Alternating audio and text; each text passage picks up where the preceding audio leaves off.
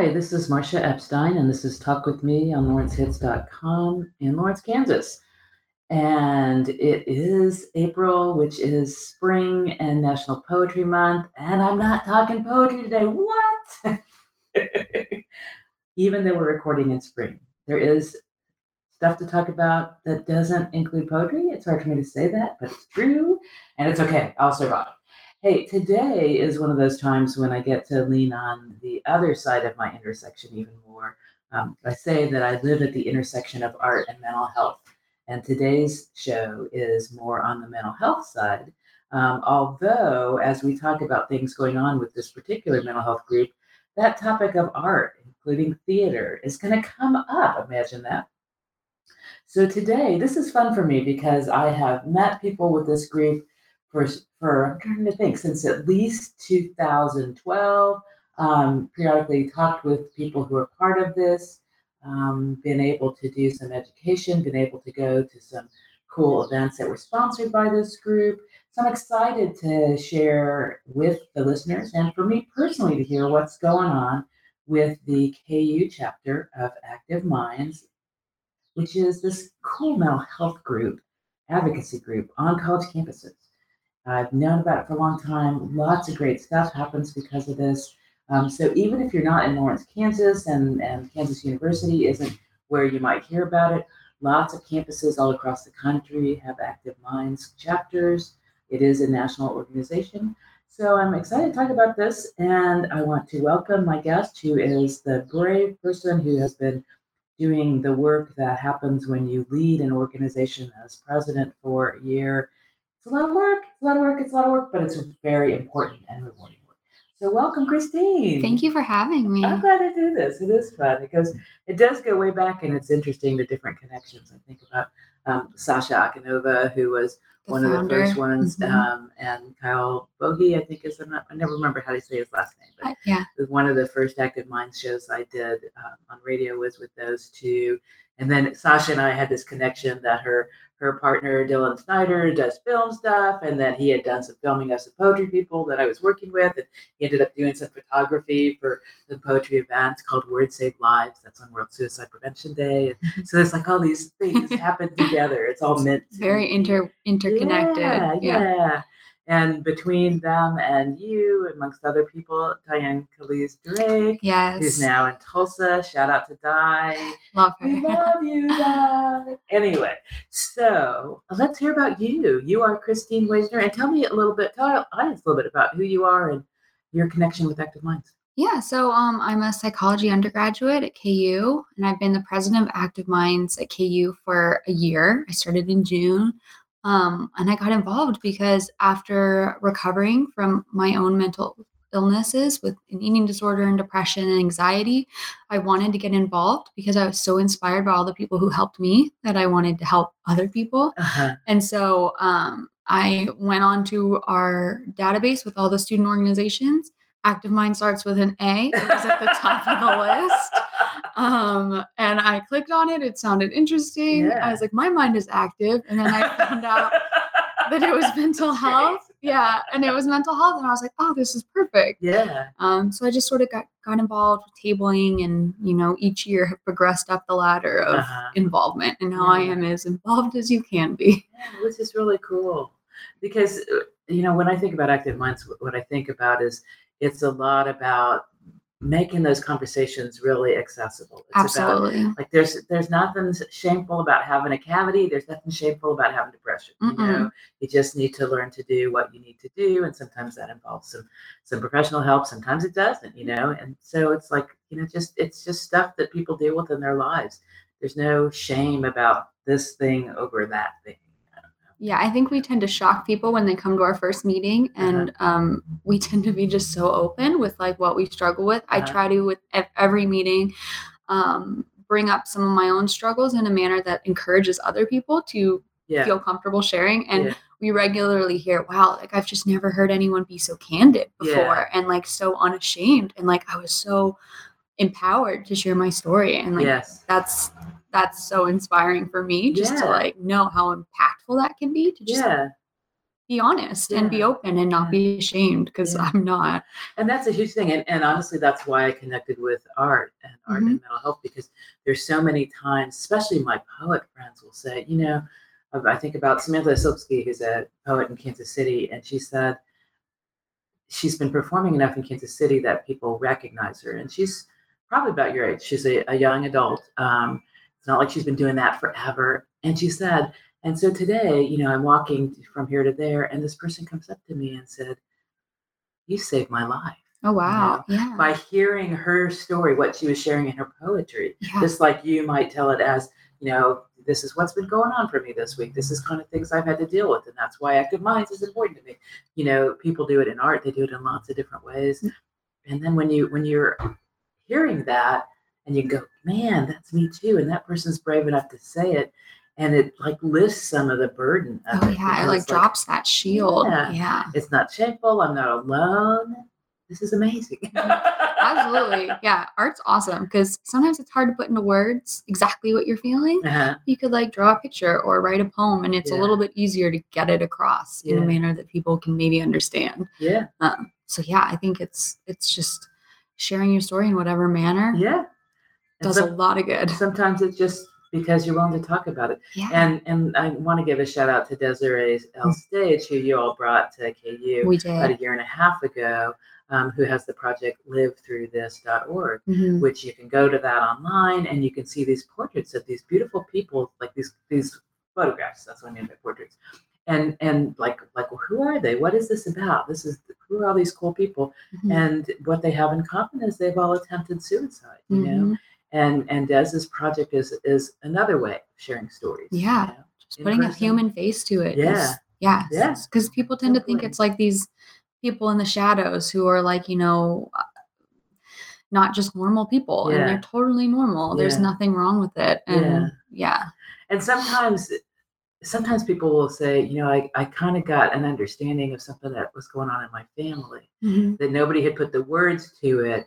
But my uncle, who was always kind of pushed out of the family, because he was kind of weird, he'd get angry or whatever, And it was like, okay, now I know that what was going on is that he was one of our family members who had really bad depression. And for him, that sometimes came out with angry statements that offended people, and they didn't want to be around him, Right. And it was like, I wish that hadn't happened, but it helps me to understand that was part of how he was the way he was. He wasn't getting help, and he had this thing going on. It's like, so I can kind of look at him differently, know? And so there's that part, when we learn, we have more empathy, and that's so important. Yeah, that's a big deal. Huge. Yeah. So what kinds of things, well, let's just, in terms of Active Minds at KU, what kinds of things happen in a school year of Active Minds, both with meetings and how it is for members and some of the things that you guys do on campus? Yeah.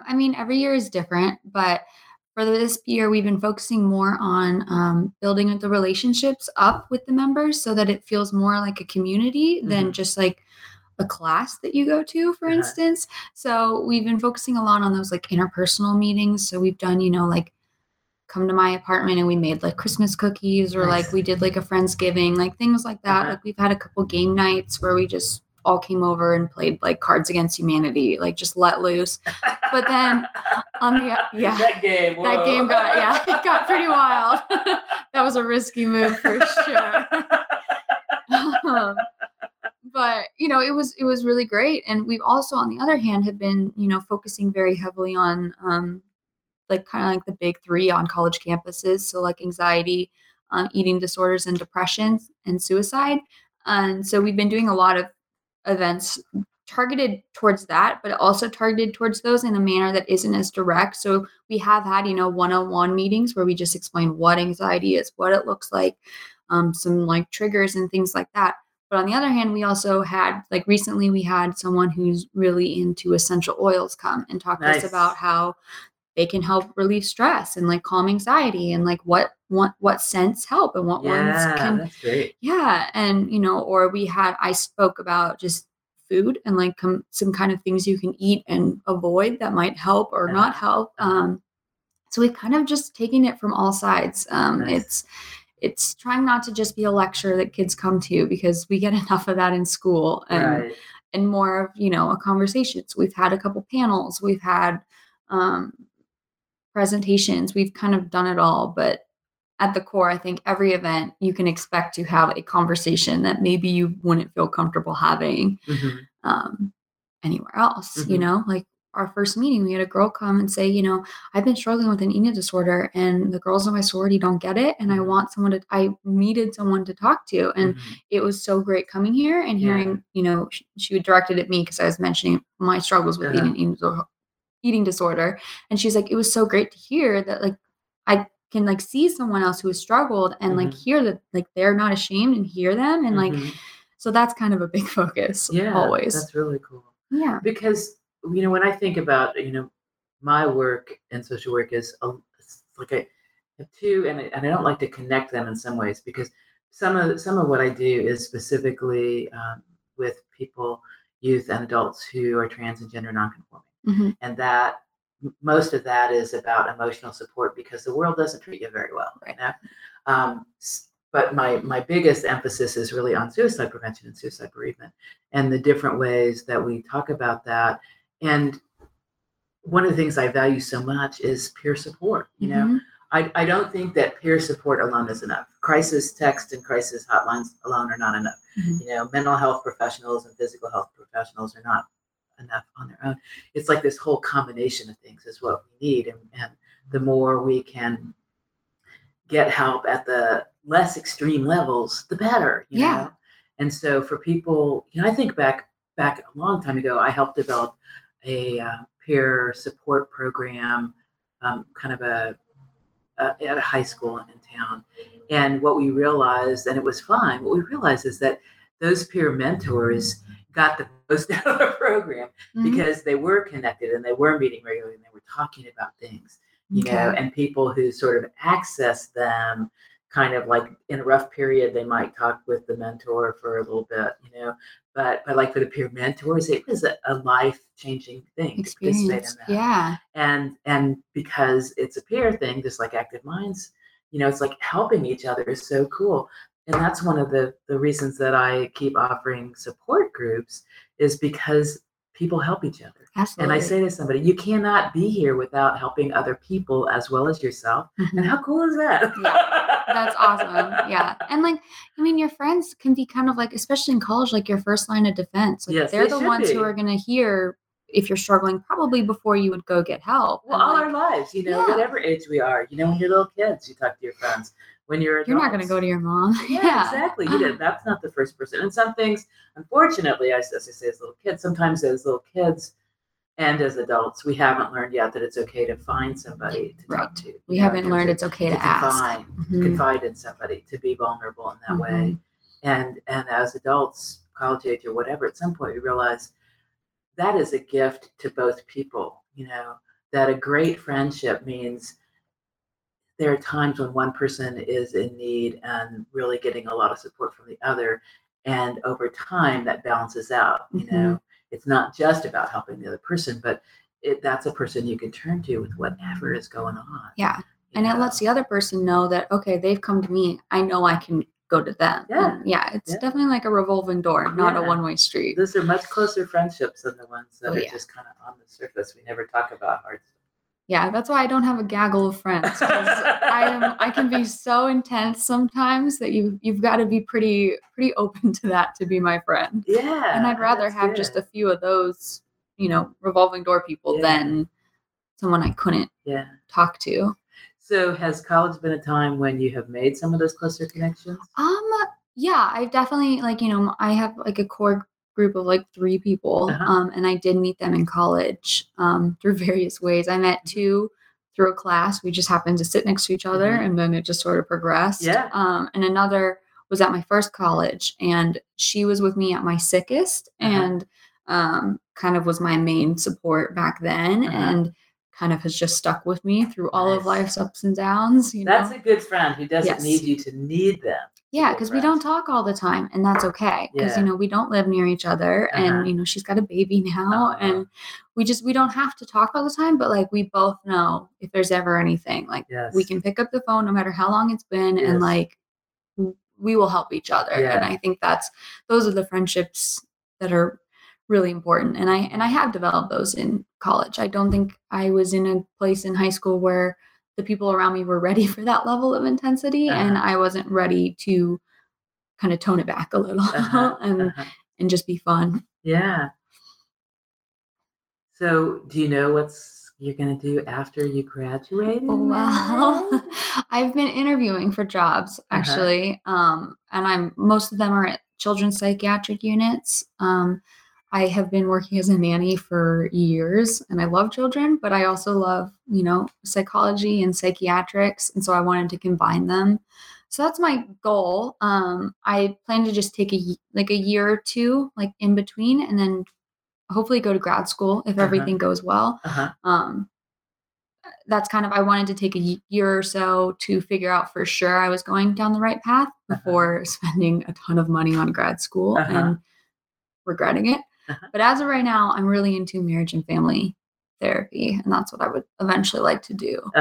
So fingers crossed that's what what happens. I'm a big believer in family, or that kind of whatever you define as family group work, because what's going on with everybody affects everybody else. Absolutely. And so if it's just like we identified this one is the one who has a problem to fix, it's like, well, actually it's really helpful for everybody together for a lot of reasons. Yeah. And not to say individual work has a place too, and sometimes at the same time some individual work for somebody who does experience more struggles, but having that group stuff is really important. Yeah, and it's not available enough. It seems like it's not. And I've seen a lot of firsthand family struggles, like where one kid is struggling and they're getting almost like emotionally abused by the family for it because they just don't understand. And that's definitely inspired me to kind of do something about that, because a lot of times there's just so much miscommunication and understanding. And one kid can be going to therapy, but the parents or the siblings or the caregivers may not ever really hear what's going on in therapy, like what their loved one is struggling with or how to help. And so they're lost and they're confused. And then they have this loved one who's struggling and maybe acting out. And I think involving the family is, I don't see any harm in involving the family. I think it's really important to try and get as much support when they go home as they have in session. It's like my analogy after my mom died, and I have 3 brothers, and we were talking about things, and I was thinking about how different our stories were, what we remembered from growing up and stuff. And I mean, the thing that we all said is there was never a question about how much our mom loved us. That was the gift. But there were other things that, since I had 3 brothers, there were some things that were different for me because I was the girl in the family. There were, there's obviously with 4, there's some, the age spread. And so what's it like being the oldest versus being the youngest? And there are all these family things. And they said, the only way I can explain family is it's sort of like an art museum. And you have an impressionist gallery, and you have a modernist room, and you have all these different, because all of it's real and important, but it doesn't necessarily seem like it belongs together or that it's related. And that's true. And that's something I'm kind of learning because I'm the youngest. So I'm the youngest. I've got 2 older sisters, and I always was like, what are you talking about? Like, I didn't have that experience. Yeah, mom and dad are like that. Yeah, well, I just had a very different experience because when I was growing up was the time when my parents traveled more. And when they were growing up, particularly my oldest sister, was the time when, my dad went to work and he, it's about 45 minutes away, but my mom was home. And at least for the most part. And I didn't have that experience. Like I'm not going to say they were like absent, but they were definitely traveling a lot. So I have a lot of memories where I'm like, oh, they didn't go to my art show. And that has definitely affected me. And my other sisters are like, what are you talking about? They were always there. And I was like, we just remember different things. And that's shaped me in different ways than my siblings. And that's definitely something I haven't, I'm only just now starting to get into as I'm getting older. And, they start treating me like a real human being. Yeah, there's a point when the age difference doesn't matter anymore. but when somebody's a senior in high school and somebody's a sixth grader, it's like, that's a big difference. Yeah. My oldest sister was away in college by the time I was in fourth grade. Okay. So like we have only just started connecting because for the longest time I was just like this little thing that was like in her life occasionally. We saw each other like 2 or 3 times a year. And like we were just such on different life levels that we just couldn't connect. But now, I mean, like I consider her one of my best friends. Like I love my sisters. Yeah. But it took a while for sure. Yeah. And bringing that back to family therapy, and to me, because it is really important, and we need that to be more available, because everybody is affected, and a lot of times as parents may think that they're shielding their kids from the impacts of some things going on, but the kids tend to pick up on affected, it, and can be affected in different ways. I always remember. So my graduate training is social work, and I did my clinical practicum back in the day at CAPS, at Counseling Psychological Services at KU. And I remember there's certain people that I worked with there that really touched me in different ways. And I remember, and there are parts of their stories that I share, not violating confidentiality like you, but it doesn't matter who I'm talking about. But I remember working with a young woman who said, when she grew up, she really thought her mom didn't love her very much because what she remembered from being young was that her mom didn't do much with her. And it wasn't until she got a little older that she, found out more about what was going on at that time. And her mom was very physically ill and wasn't, because she wasn't well, she wasn't able to do all this stuff that, kids might wish that their parents were doing with them. And so it wasn't a lack of love. It was that her mom wasn't able to do that at that time. But it's hard for a kid to perceive that. They're just like, Mom won't play with me. She doesn't love me. Like And so there's important stuff to learn. And I think about youth. I in my counseling work, I have some middle school and high school students who I work with in different ways, and sometimes hearing, their the way that they view their family, what they hear going on, and how it affects them. I'm certain that if their parents could hear that and they could interact around that, that probably both parties need to make some changes. But you don't get that opportunity unless people are in the room together. Yeah, people don't really have those conversations, which I think is. I do. I forced my parents. I used to drive my parents nuts because when we were fighting, I'd be like, okay, let's sit down and let's talk about this. And it really threw them for a loop because, my oldest sister would just slam the door and run off. And I'd be like, no, we're going to talk. We're going to one time I made them write a contract that that we would both agree to do these things. And if I breached this is my punishment. And if they didn't do this, then you initiated that. Yeah. I was like, that's make a contract. And I was I'm just I am that type of person who I want to have those conversations. And but yeah, when you talk to other families, that's just not the case. Some of my best friends, the communication, miscommunication between them and their parents is so profoundly impactful on them that I tend to think people expect more of me than they do, and that can impact me. But some of these people who I'm very close with perceive their parents as hating them, really disliking them because they would put certain pressures on them and say, oh, you're worthless or whatever in this film, which are not good things to be saying to your kid regardless.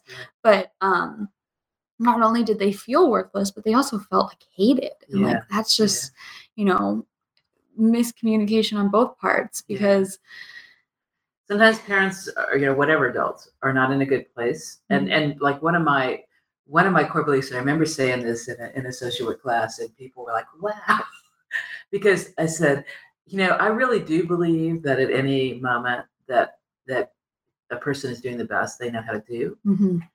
But I have a corollary, which is sometimes one's best isn't good enough. Yes. And I think that happens. And I think about, those things you hear as kids, and this is something that gets talked about a lot in mental health, is that people incorporate these ideas and they become truths that guide them.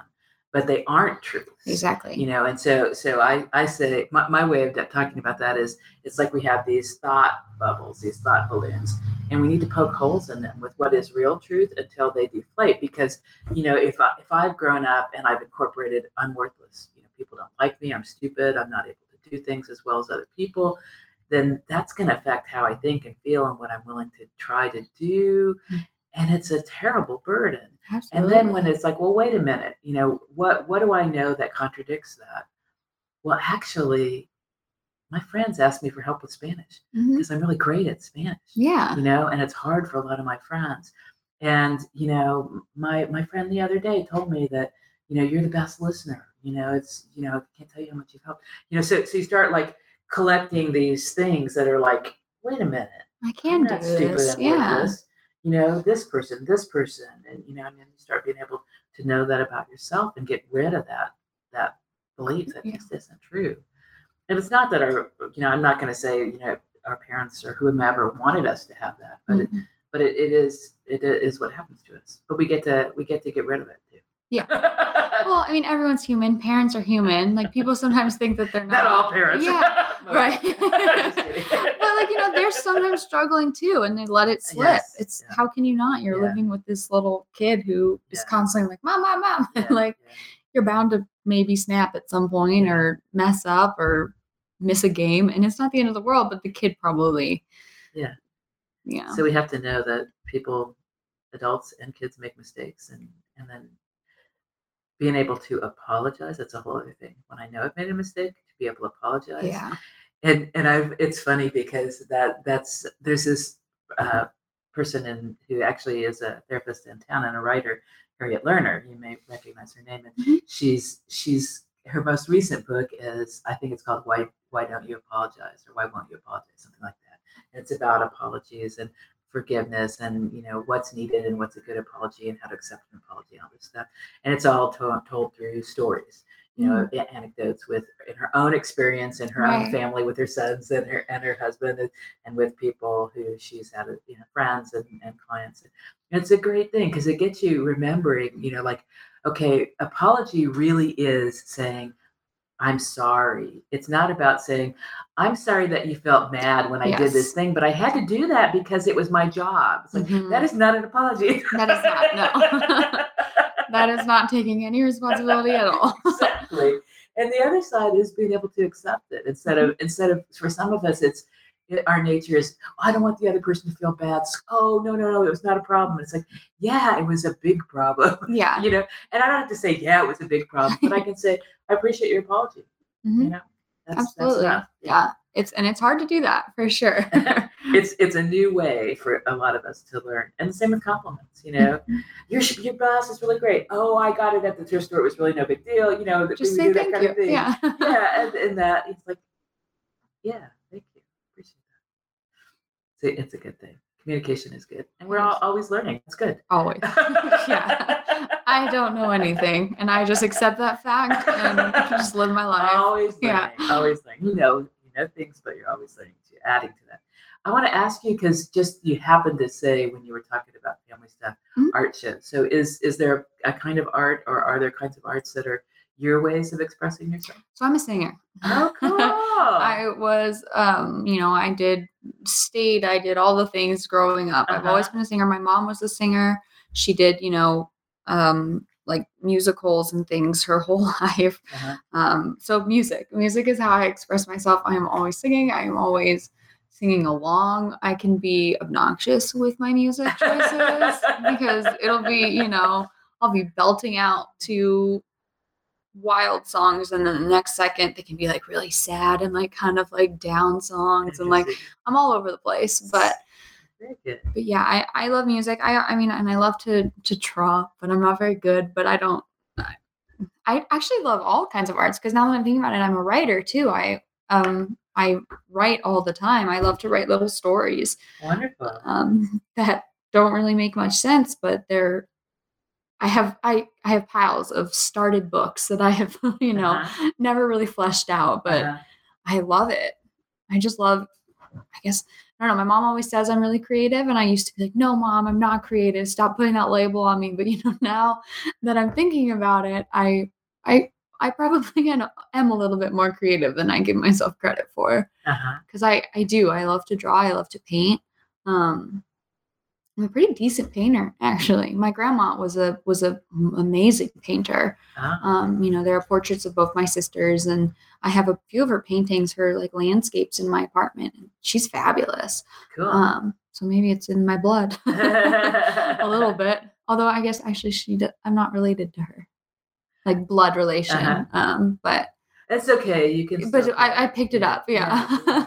It's funny because when you say that, I think about it at somebody who's special to me, and she, like a lot of us, her parents didn't stay together, and there were lots of different family members and stepmoms and blah blah blah.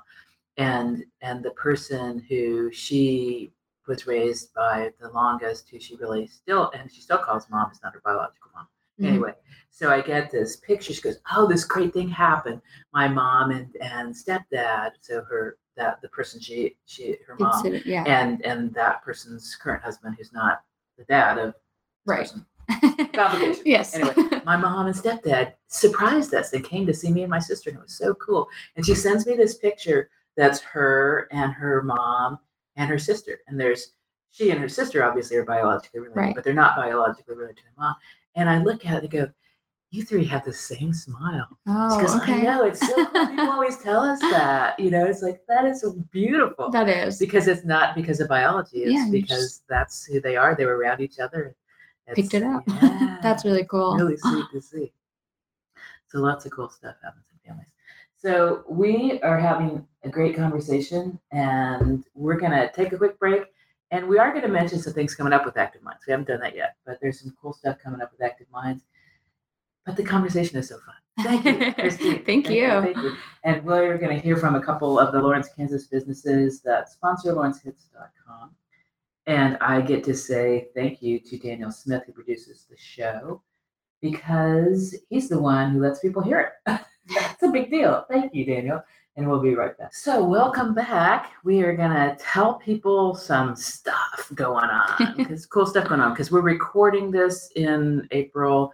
And there are 2 events coming up that Active Minds is having that are for everybody. They are. You don't have to be a member of Active Minds. You don't have to be a student at the University of Kansas. So tell us about those things that are coming up. Yeah, so we have an event coming up on Wednesday at April 19th at 7:30 in the ballroom of the Kansas Union. It's gonna be an interesting take on suicide speaker, because it's gonna be part Broadway one-man show, part discussion, and part kind of like informative discussion, like informative speech. And Josh Riverdale, thank you. I was totally, And he has this thing called the I'm Possible Project. And when you look at it, it's I''MPOSSIBLE. So you like impossible? No, I'm possible. Possible, yeah. And I'm really excited about it. Because sometimes suicide discussions can be kind of stuffy almost. And I've read his stuff, and I've seen his work, and it seems like it's going to be really interesting. And a really really artful take on it that I think people can really relate to. And he's covering all angles. He's not only sharing his story, but he's having a panel of other people kind of discuss it a little bit and give us some facts. And I'm really excited for that. It's supposed to be a 75-minute show. And yeah, you just go to the Union. Nothing, you don't have to worry about paying. Like you're good to go. So I think that'll be really cool. I'm really excited for that. And then just a couple days later, on the 22nd of April, so Saturday, we are having a suicide prevention walk for the American Foundation for Suicide Prevention. And it's one of their Out of Darkness campus walks. And we're going to be having that at Bircham Park here in Lawrence. And it's just going to be a fun event. We have tables from lots of different people in the area, like resources.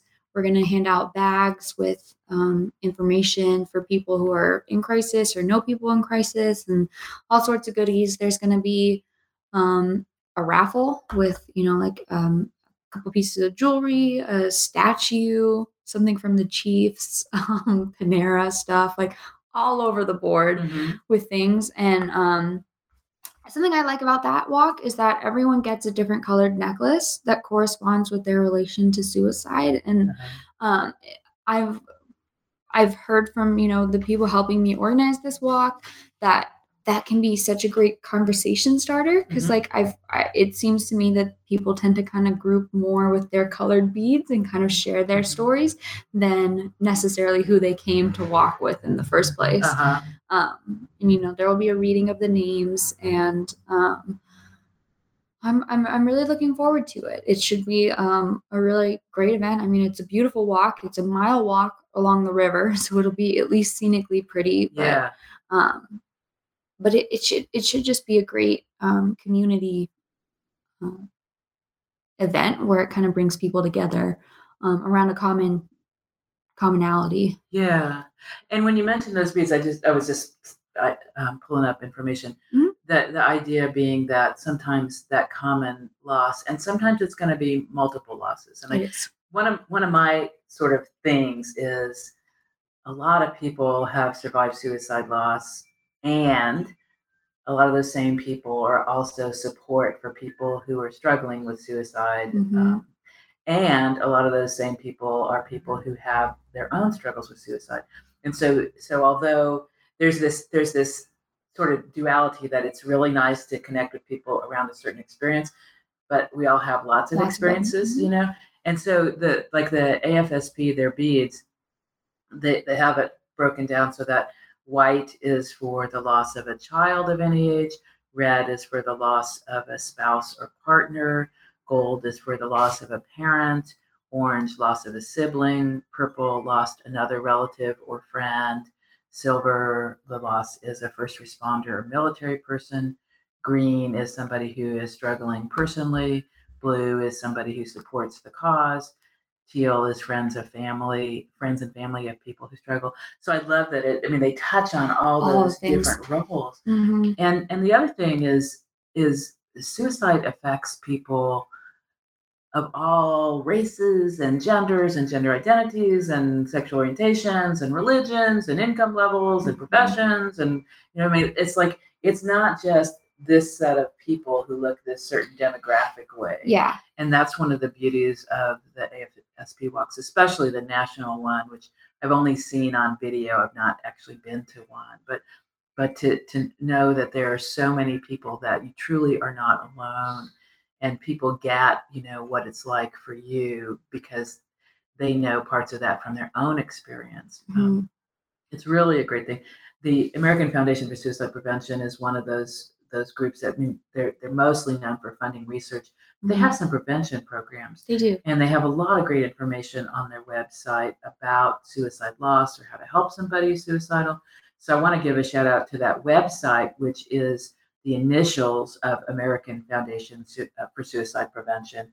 So AFSP.org,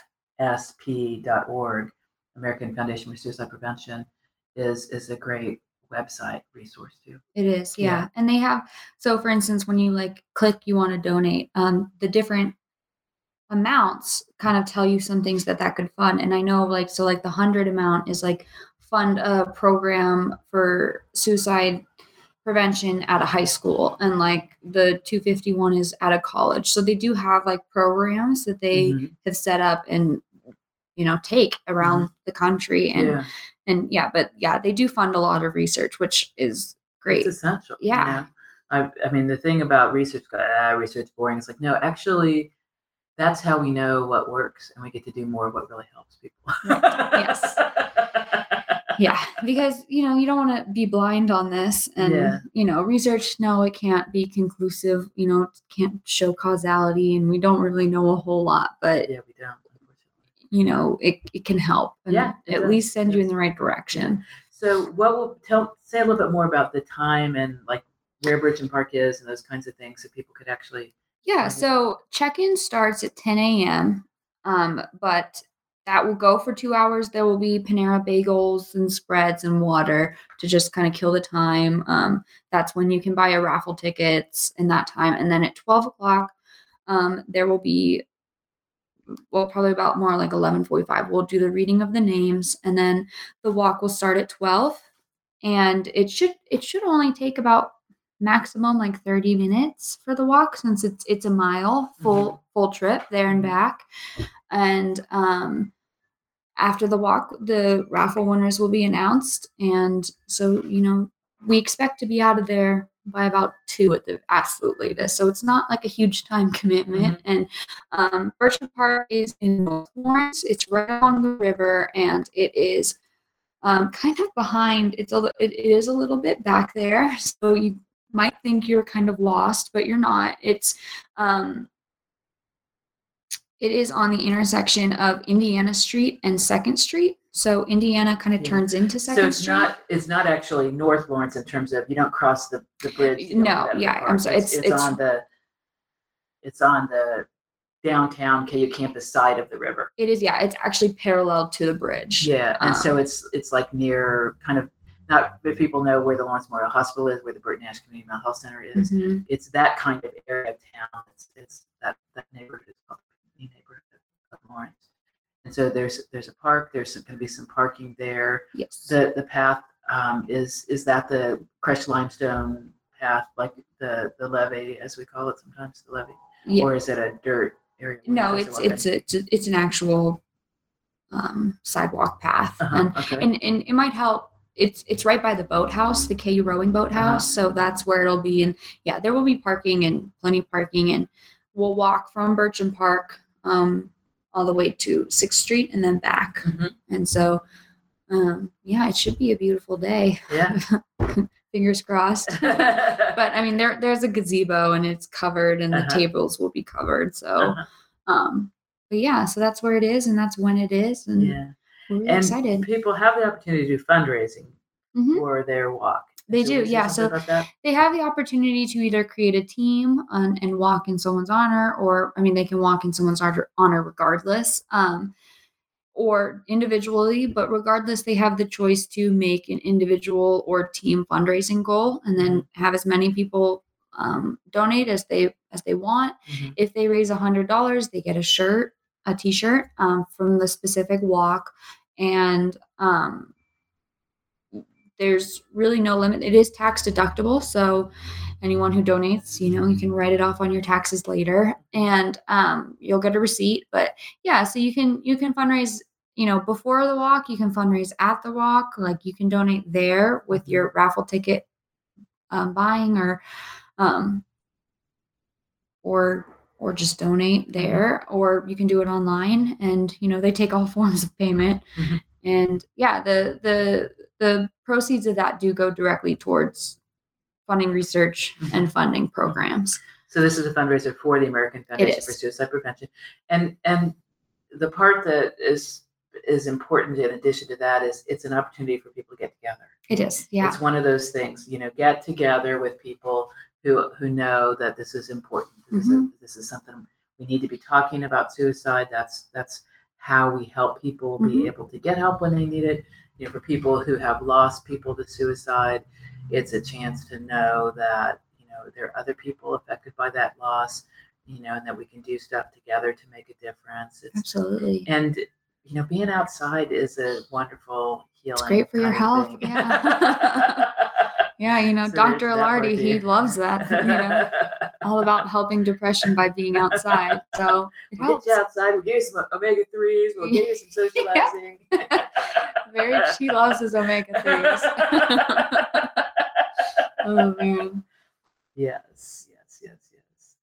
So that's going on, and that's a big deal. And is this the first year that that Active Minds at KU has had a walk? It is not the first year. Okay. It is the first year in a few years. Okay. So there's been a gap. So we are treating this as if it is a first one, because we've had to reestablish those relationships and kind of go through the same issues that you would go through if it was your first time. So we are counting this as kind of our first walk. So, we don't have we want as many people there, but it may be smaller. It may be smaller because it is the first year. Yeah. And people can find information about these walks all over the country Mhm. by going to the Out of the Darkness part of the afsp.org site. Mhm. And like I think that Manhattan, K-State may have their walk the week after. There have been walks in this area. Some There of the have. walks will happen in the fall because September has Suicide Prevention Week, World Suicide Prevention Day on September 10th, and then International Survivors of Suicide Loss Day is always the Saturday before Thanksgiving. So there are a lot of walks that happen that time of year as Mhm. well, including the big national walk. And so you can find out about that wherever you are, because listeners may be, who knows when they're listening to this show. Right. There are those opportunities, and it's always a really good and important thing to participate in and to spread the word about. Donating to AFSP. That's one of those things I do each year. It's just one of my things. It's really important. That's one of my pet projects is donating there, and the American Association of Suicidology and some other places. Mhm. So it's a good thing to do, and in so many ways. Um, it helps. It helps a lot. And AFSP again also sponsors the International Survivors of Suicide Loss Day. Those events also you can find out about since it's in November near Thanksgiving. The details aren't set yet, but I know here in Lawrence, Kansas, we do this annually. The support group that I have called Healing After Suicide. A lot of people have, that it's just one of those things we do as a group. It's like we host this community workshop every year. So I know it'll happen in Lawrence and lots of places across the country. So the AFSP website is again a great resource for that kind of stuff. It is, yeah. It's cool. So when we were talking earlier, I just want to mention that even though we've been talking a lot about active minds and events related to suicide, which often relates to depression and anxiety, but not always, what are some of the other kinds of things that you guys have done this year? Remind us again about active minds, like for kind of public events on campus. You had some info tables. Have you had some movie nights?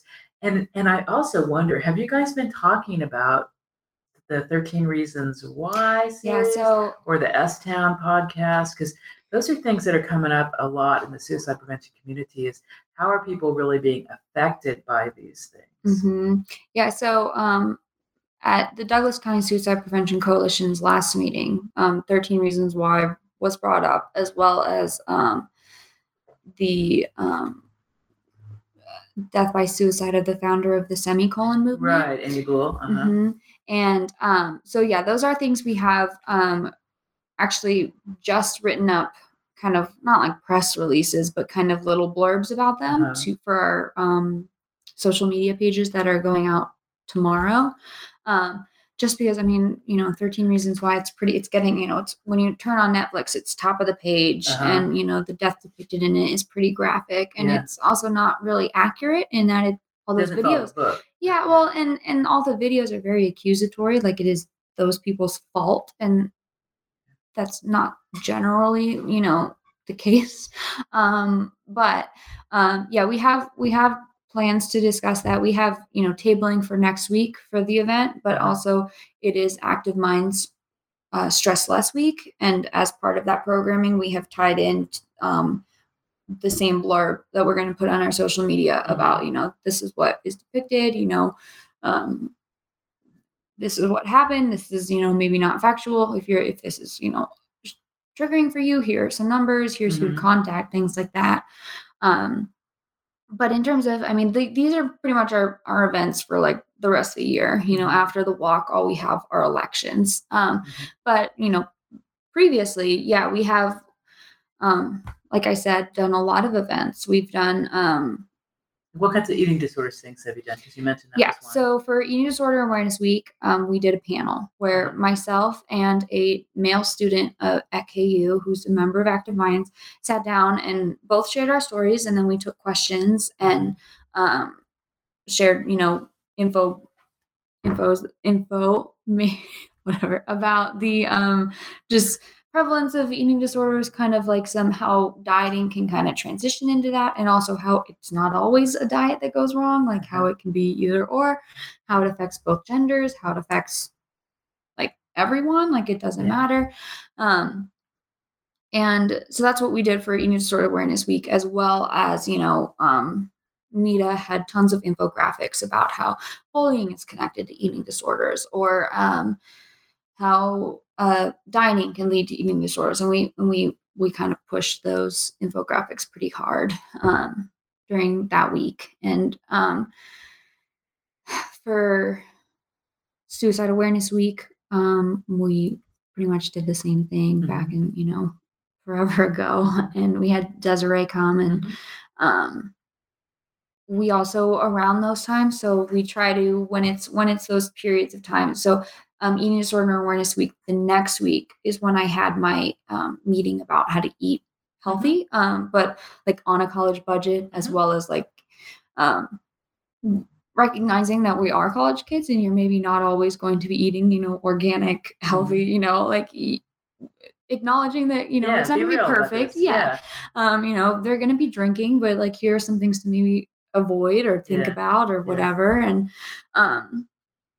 just things like that, where we have those events, and we also have the funner ones. We have, we've done game nights, we've done movie nights.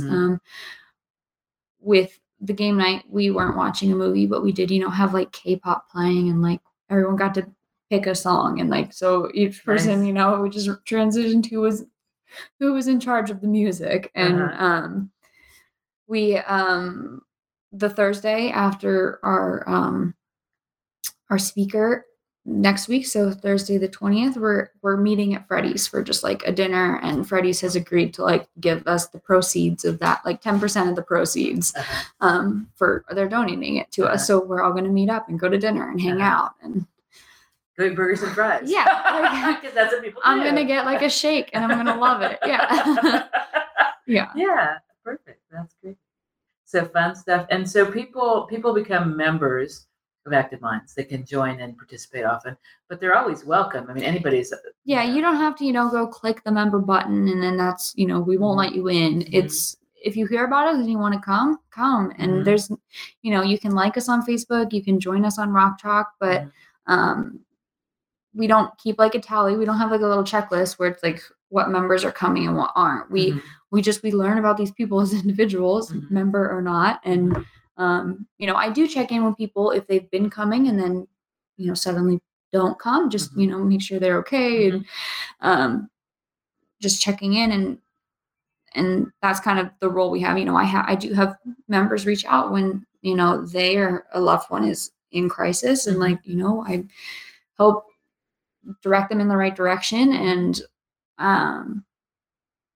but yeah, anyone is welcome, and it doesn't have to be just students. We have grad students and undergraduates, but we also have had just like community members just come to events, because anyone is welcome. I think that information is applicable in everyday life for pretty much everyone. So yeah, we're pretty open door. And so that's a group at the University of Kansas people can get involved with, and people in the community can participate in these cool events that happen, which is really great. And then I'm gonna acknowledge it is National Poetry Month. We were talking about art stuff, and one of the things that to everybody relates a lot to mental health, emotional well-being, is having some hope, And I want to highlight two writers who will be in Lawrence at what's called the Annual Poetry Fair on Saturday, April 15th. It's from 1:30 to 5 at the Lawrence Art Center in downtown Lawrence. Annette Billings is a poet in Kansas City, and she was a physical healthcare nurse for the longest time, and now she's focused on her writing. And her first book is called A Net Full of Hope, and lovely poems about life experiences, really beautiful, that will touch a lot of people going, I've had that happen to me too. And it's okay to talk about it and get through it. And her newer book is called Descants for a Daughter, and they might be called affirmations that actually started as texts that she was sending to her daughter who was having some emotional struggles. And then she published this, and she'll be reading from those books at the poetry fair on Saturday the 15th. And Diane Silver who really put together this book of daily meditations. Is A Daily Shot of Hope is what it's called.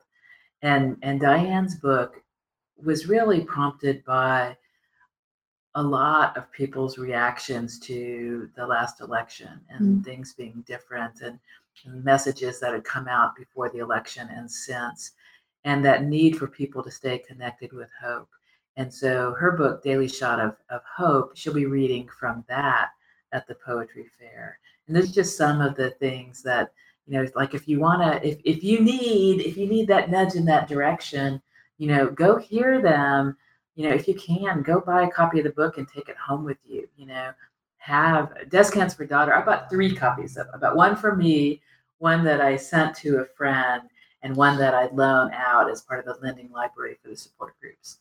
And Daily Shot of Hope, I bought 2, one to loan out to people in the support groups, and one that I keep for me, and I'll loan that one too. But I mean, one that was specifically like, I may not get it back. I hope I do, but and I've heard such wonderful things from people who are turning to those books for some extra hope. Yeah. And we all need that. So just wanted to throw that out there. There are lots of ways we can connect. And just like with Josh Riverdale coming in, doing some performance and discussion, sometimes we get messages we need, not just through facts and figures. I'm a big believer that we need stories. We need to hear that. Me too. Yes. And we need to know what we can do. What kind of coping skills are working for somebody else? Because maybe I'm not using those. And what can I do to be helpful to somebody in my life? And when it's bigger than that, what are some other things that I need to do? I need information. I hate that there are people who are struggling, but it doesn't matter to me whether that's 5,000 with this specific disorder or 500 or 5. It's like, I just want us to be able to help each other. I think that's great. And I hope that resonates for a lot of people. It's like, we can all make a difference. We can all do things. Oh, yeah. And some of those are things we need to do for ourselves. I think that airline message that may sound trite, but it's the truth. It's like, you got to put your own air oxygen on first, and then help. Yeah, you do. So in our last couple minutes, what are some things that you do to put your oxygen mask on? Well, I use art, actually. Yeah. I color. I have like children's coloring books. I'm one of those people who actually gets stressed out coloring because I'm such a perfectionist.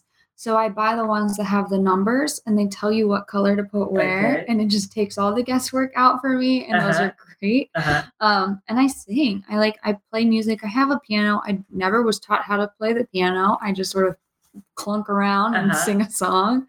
And I like to wrap up in cozy things. So I tend to carry around a pair of like cozy socks with me, like big fuzzy socks. And if I'm like overwhelmed, I'll just wear them. And that's what helps me a lot. Just because I'm such a like physically sensitive person. So like that's a huge help for me. Cool. But just talking to my friends. Yeah. And that's the cool thing. It's like, you didn't go, I don't know. I mean, some things. Yeah, I know how to help myself. It sounds like you do those things. Yeah. Even better. Yeah, I've got to. So listeners, that's something to consider. Actually do some things. That's always my thing but what will you really do? Not mean what do you think you should do, but what will you really do? Because we all need some of those things that we really do. And so I want to remind you that our listeners, that you can go to afsp.org/KU and get the information about the Out of the Darkness walk here in Lawrence, Kansas on Saturday, April 22nd. You can go to Facebook to the Active Minds page for Active Minds University of Kansas, which is KU Active Minds after the Facebook.com thing. You can learn about the Josh Riverdale Project, I'm Possible Project, his performance at KU on Wednesday, April 19th. KU students, consider getting involved with Active Minds. It's an important thing that's going on our campus here in Lawrence, Kansas. You have the chance to make a difference to your life, other people's lives, do some fun stuff. And there's some work involved because that's what happens. But, consider getting involved with Active Minds at the University of Kansas. Or for listeners, other places who are students, other places, check out the Active Minds National website and see where you can get involved. Good stuff going on. Thank you, Christine. Thank you so much. This was fun. Listeners. We are glad to be talking to you and talk to you again. So long.